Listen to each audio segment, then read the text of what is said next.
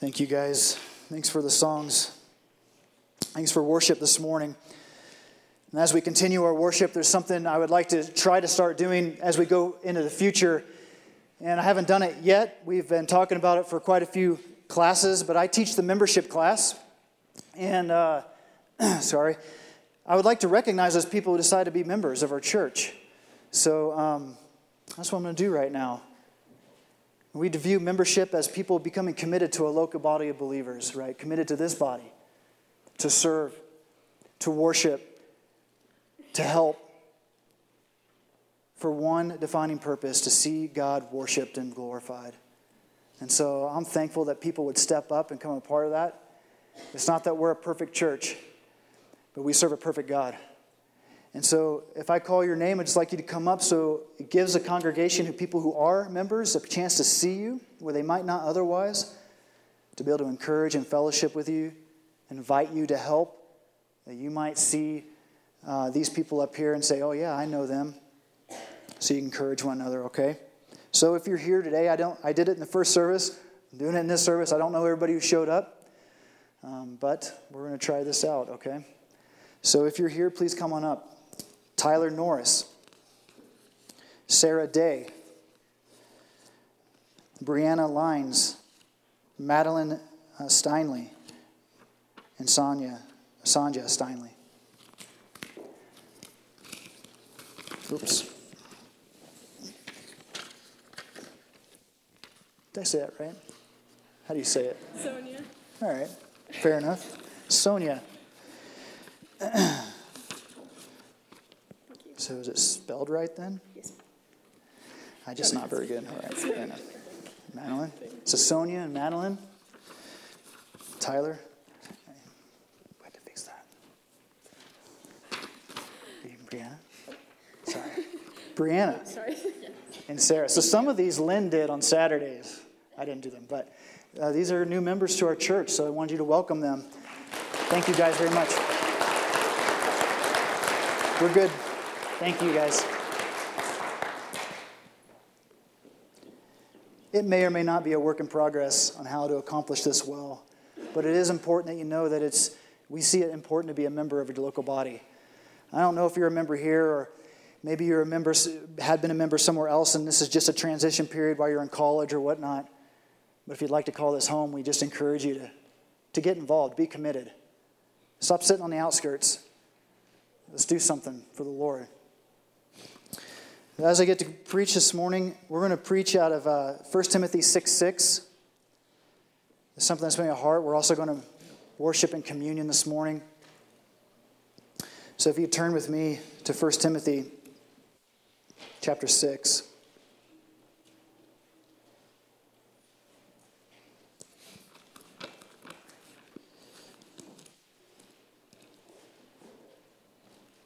As I'm going through, as I started thinking about what to preach about, this is something that has come up in our Bible study several times. And when you read the Word, what we learn from it is in Hebrews, Paul writes, or the writer of Hebrews writes, that the Word of God is living and active, that it judges the thoughts and attitudes of our heart. And sometimes when you're reading Scripture, a verse or some words in that verse will jump out at you and say, yep, that's for me. I need that now. It's not that you don't need all of it. This is the way God's working in your life. For me, it was this. It was chapter 6, verse 6. He says, but godliness with contentment is great gain. It just caught my eye. What is this idea of being contentment or being content? And so I want to read it, just the passage here, and talk about what it looks like to be content in your life. He says, teach and urge these things, Timothy. If anyone teaches a different doctrine, does not agree with the sound words of our Lord Jesus Christ, and the teaching that accords with godliness, he is puffed up with conceit and understands nothing. He has an unhealthy craving for controversy, for quarrels about words which produce envy, dissension, slander, evil suspicions, and constant friction among people who are depraved and of the mind and deprived of the truth, imagining that godliness is a means of gain. But godliness with contentment is a great gain. For we brought nothing into the world, and we cannot take anything out of the world. But if we have food and clothing, with these we will be content. But for those who desire to be rich fall in temptation, into a snare, into many sinless or senseless and harmful desires that plunge people into ruin and destruction. For the love of money is the root of all kinds of evils. It is through this craving that some have wandered away from the faith and pierced themselves with many pangs. And I'm going to skip down to verse 17. He says, as for the rich in the present age, charge them not to be haughty, nor to set their hopes on the uncertainty of riches, but on God, who richly provides us everything to enjoy. They are to do good, to be rich in good works, to be generous and ready to share, thus storing up treasures for themselves as a good foundation for the future, so that they may take hold of that which is truly life. I'm going to pray real quick. God, I pray that you would just speak with us this morning through your word, that we would learn it and be able to apply it to our lives, Lord, that we would be a people completely content, not looking for what this world has to offer us, but what you have already offered us. True life. So God, I pray that that would be what happens this morning, Lord, that you would be valued above all things. In Jesus' name, amen. What's true about Timothy and Paul is Paul picks up Timothy in chapter 16 of Acts. He leads Timothy to the Lord, and Timothy is young, so Timothy goes along with Paul on his adventures. As he travels around, he'll commend Timothy in Philippians, saying he's my faithful worker in the gospel of Christ. And when we get to Timothy, you'll see in the beginning of Timothy that he says, Timothy, I need you to stay in Ephesus. And it's through this letter that Paul writes Timothy that I think we get the secret of what contentment is. And so it caught my eye and asked me this question of me. And I wanted you to ask the question of yourselves, are you content? Are you content with this life that God has given you? See, it's obvious through Timothy. So Timothy is going to stay and be a pastor of a church in Ephesus. Paul writes to Timothy saying, these are some things that are going on that you need to take care of, some circumstances in which you're going to live with, being a pastor of this church. And then there are these things. We'll walk through Timothy and we'll just kind of see some of those things. The church needs instruction against false teachers in the first chapter. People who are going against the doctrine or the gospel that Paul is writing for their own personal gain, i.e. chapter 6 when we get there. Some people are using this form of godliness for gain, for their own value, for their own personal worth. But he says, but godliness with contentment is great gain, Timothy. The church needs instructions on false teachers. Leadership needs to be lived out to be a replica of a godly life. Right? You need to live a life, Timothy, in such a way that people can see it and replicate it. He needs to instruct order in the church. There's evidently much disorder going on in this church. He's instructing on what an elder and a deacon ought to be. What do those qualifications look like? He has instruction on women in the church that seemingly are obviously a distraction to the worship that's going on. There's instruction on how the old should treat the young. There's instruction on how we should care for widows in the church. There's instructions on how slaves and masters how to operate together. And there's instructions to the rich. And Jesus will have much to say about the rich when he's talking, not saying not to store up your treasures in heaven, but store up your treasures, or not store up your treasures on earth, but in heaven. James is also, when he writes his letters, going to talk about the rich man and their heart, how they store all things up and where moth and rust can destroy, how they take advantage of the workers, where those workers can't even pay for their needs. These are the heart of a rich man. And I'm not going to take it away. 1 Timothy 6 is absolutely talking about the rich and the heart of a rich person. And in the middle of that, he's going to say to Timothy, but godliness with contentment is great gain. Godliness is mentioned 8 times in this letter, and it suggests a piety, a devout practice to something, an appropriate belief in God. And contentment is this.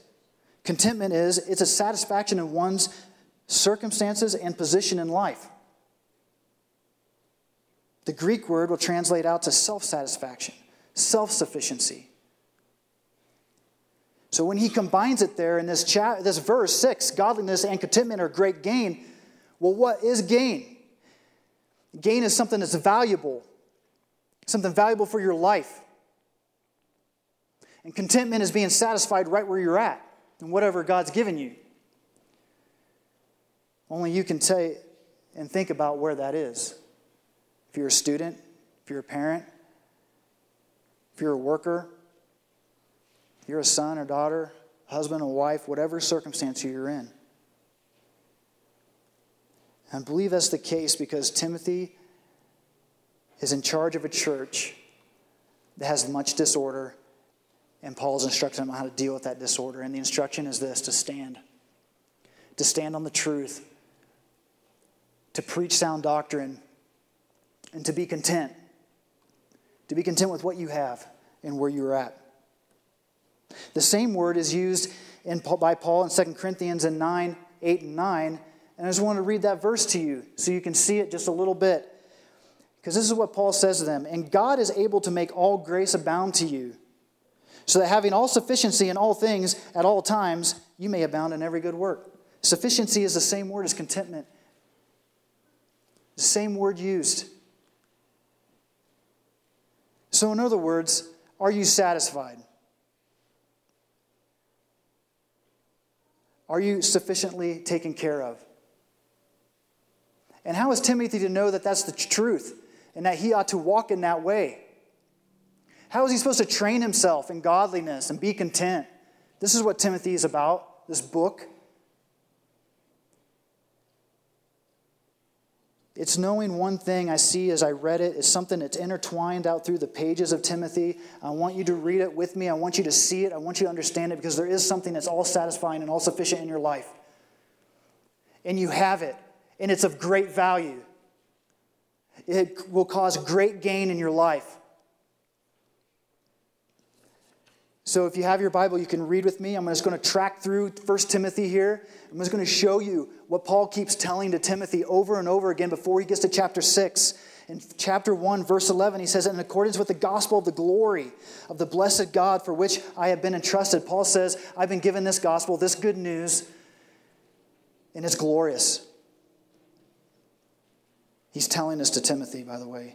Remember that. Remember, he is instructing somebody to live a content, godly life in the midst of a chaotic circumstance.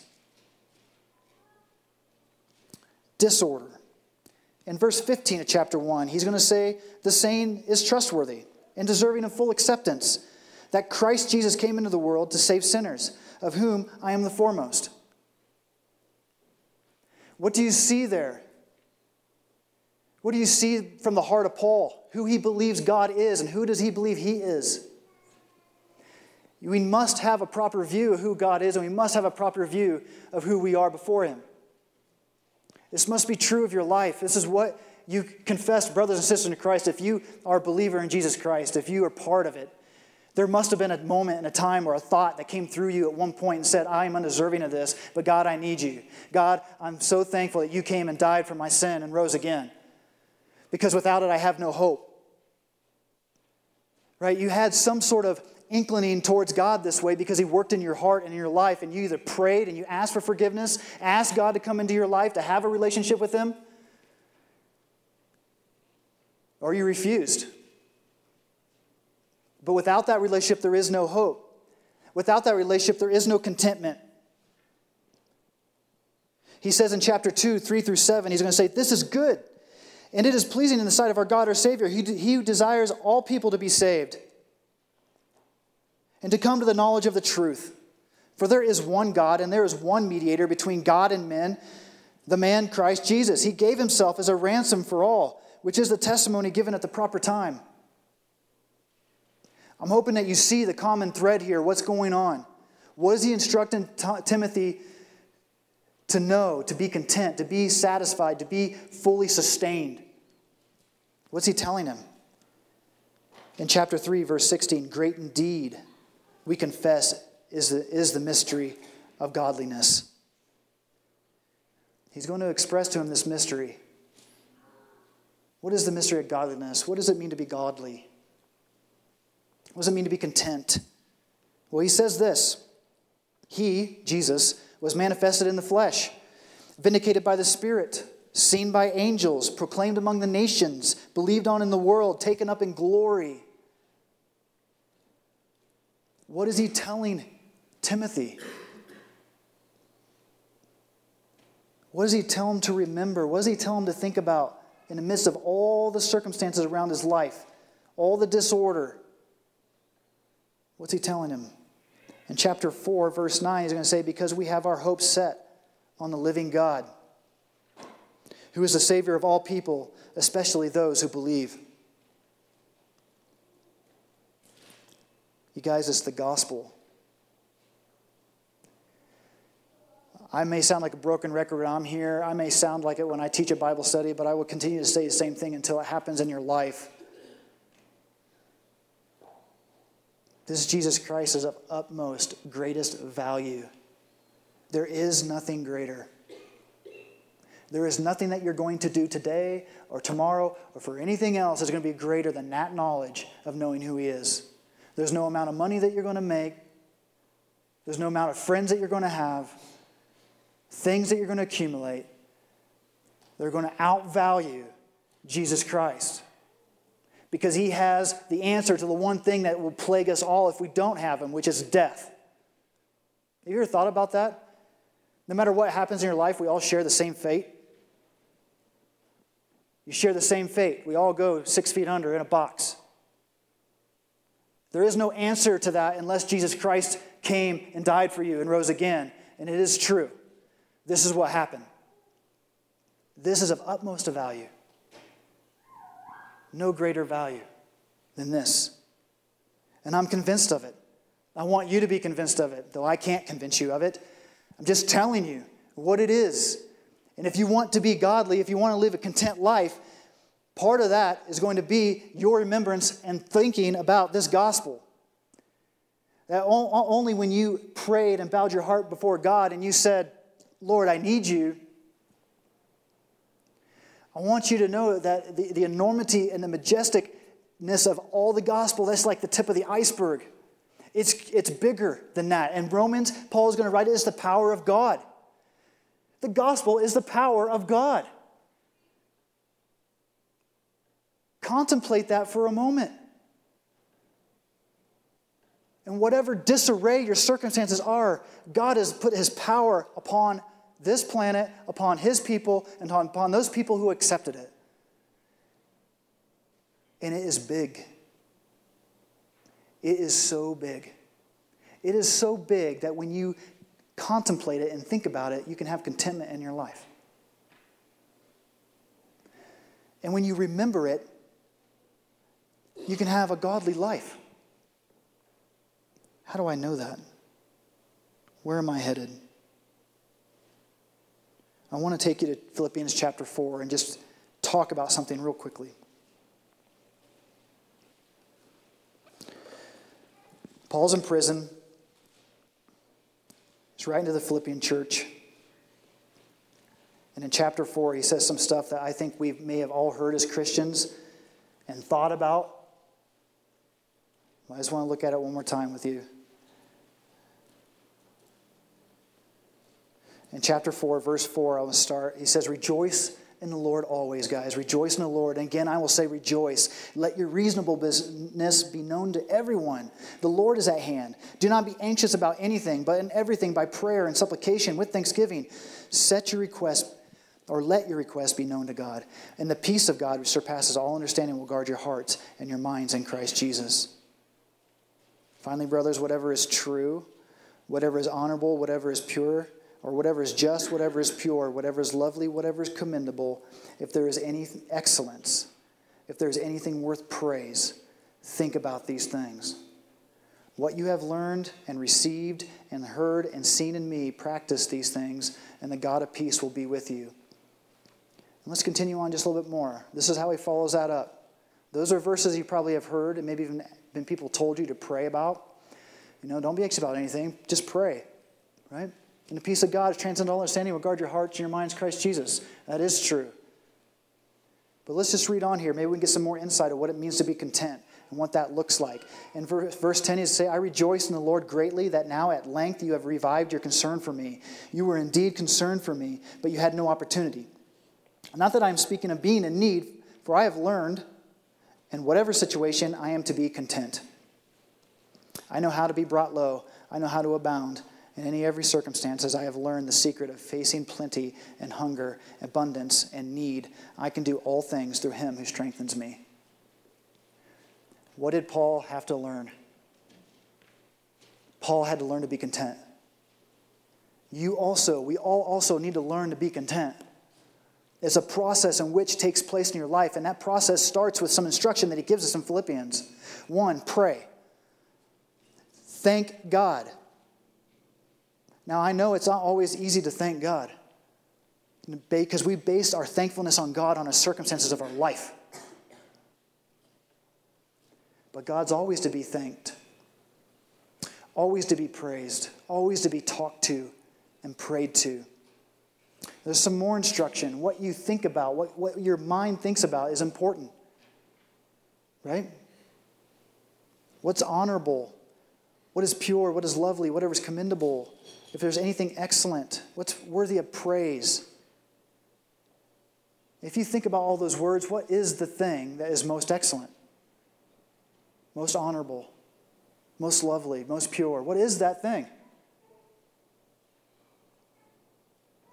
It's the gospel. It's the gospel. I asked the first service, how do you guys learn? How do we learn it? Well, how do you learn? By reading? Are you a reader? That's how you accumulate knowledge? Do you learn by observing? Do you watch other people and then you're like, okay, I know what to do now? Do you write? Some people listen and they write, and that's how it sticks in their head. Some people are doers. They have to actually build and frame a wall before they know how to frame. How is it you learn? Because that's what you need to take and apply to learn to be content. And real contentment is based on your relationship and your remembrance of the gospel. So you're going to see a few things here. One is you need to remember the gospel. Actually spend time remembering what God did for you, remembering who you are before him. You need to pray. You need to supplicate things to God and say, God, I need this, I need this. I'm thankful for all that you've given me. God, I don't want to be anxious about these things. I want you. Because this life, you guys, will leave you empty and wanting. But Jesus Christ will completely satisfy you. He'll be completely sufficient for you. But we have to learn how to do that. That's what I learned about contentment. And I know there's different levels of that, right? Some people are discontent all the time. Some people go through stages of discontentment or anxiousness or angst. But there's peace to be found. There's peace to be had. And you can learn how to have it. You can learn. Just as much as you can keep living a life that's godly and content. You can remember, you can pray, you can actually think with your mind what is good and excellent and pure. When is the last time you spent time thinking about that?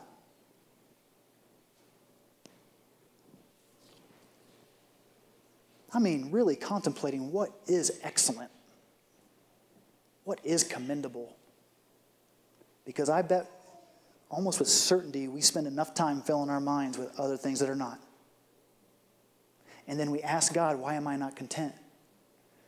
Why is my life spinning out of control? Why do I feel anxious all the time? And it is because we need to learn. We need to learn to be content. And you can do it. God has given you the tools to do it. He's sufficient for you. And you might say, well, I'm too weak. I don't know the Bible well enough. Well, that's where God shows his strength and your weakness. You have to start. You have to contemplate. You got to start praying. You got to start remembering who this God is, because in the end, you guys, there's one thing that is remaining outside of those things that you need to think about to be content. In Philippians chapter 3, Paul is going to write this in 13 through 15. He says, brothers, I do not consider that I have made it my own. Chapter 3, starting in 13. Brothers, I do not consider it that I have made it my own. But one thing I do, forgetting what lies behind and straining forward to what lies ahead. I press on towards the goal of the prize. I look upward to the call of God in Christ Jesus. Do you do that? Or are you just stuck in all your circumstances? Brothers and sisters, we're going somewhere better. This is not our home. And I know there are things I've never experienced that probably you've experienced, and it might be like, well, Sean, I don't think I can do that. Well, we can't. We need Christ. With Christ, we can. With the gospel, we can. When we actually commit our lives to start learning how to do it, how to follow Christ and be content. I can't make you do that. I can only point you in the direction, and hopefully you'll see it, that is how valuable it really is, because the promise in Scripture is that godliness with contentment is great gain. Where are you headed? Where are you going? You know, this morning we're going to commune together. Just like the early church did. We're going to take a cracker representing the bread. We're going to take a juice representing the wine. Remember, this is Jesus Christ. I don't know where everybody is this morning. Some new faces here. There's something that's of great gain and value for your life, and that is knowing who Jesus Christ is. If you do not know God, very God, let me introduce you to him. His name is Jesus Christ, and he came on your behalf to this earth to die for you, to conquer death in his resurrection, and by therefore giving you hope for life evermore. Stop putting your hope in this life.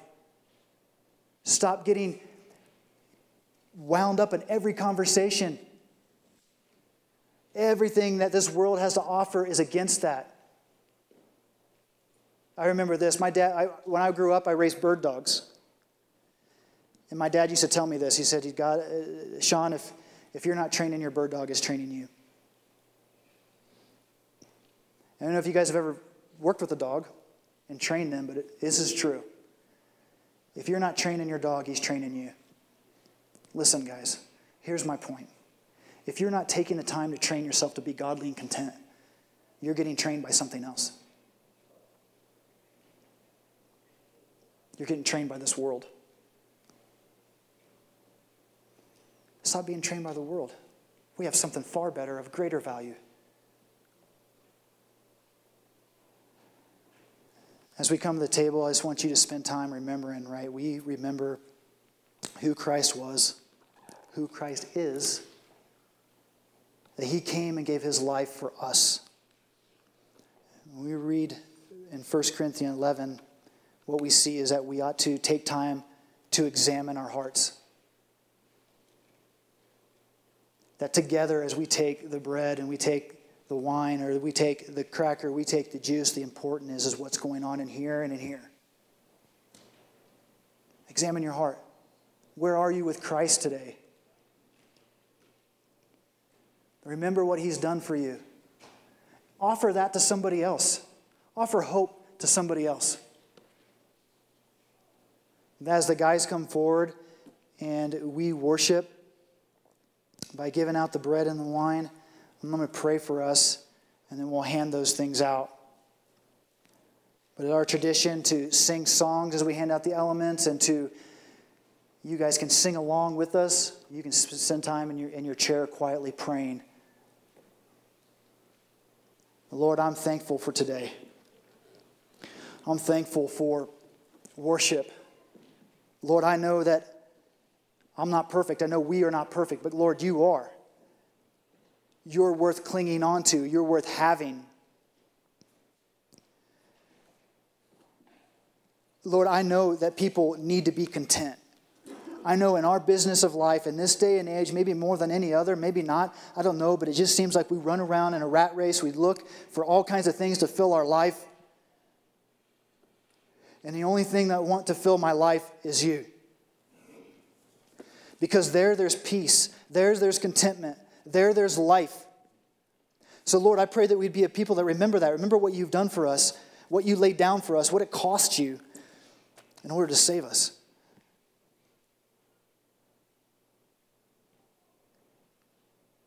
I'm so thankful to worship with my brothers and sisters in Christ today.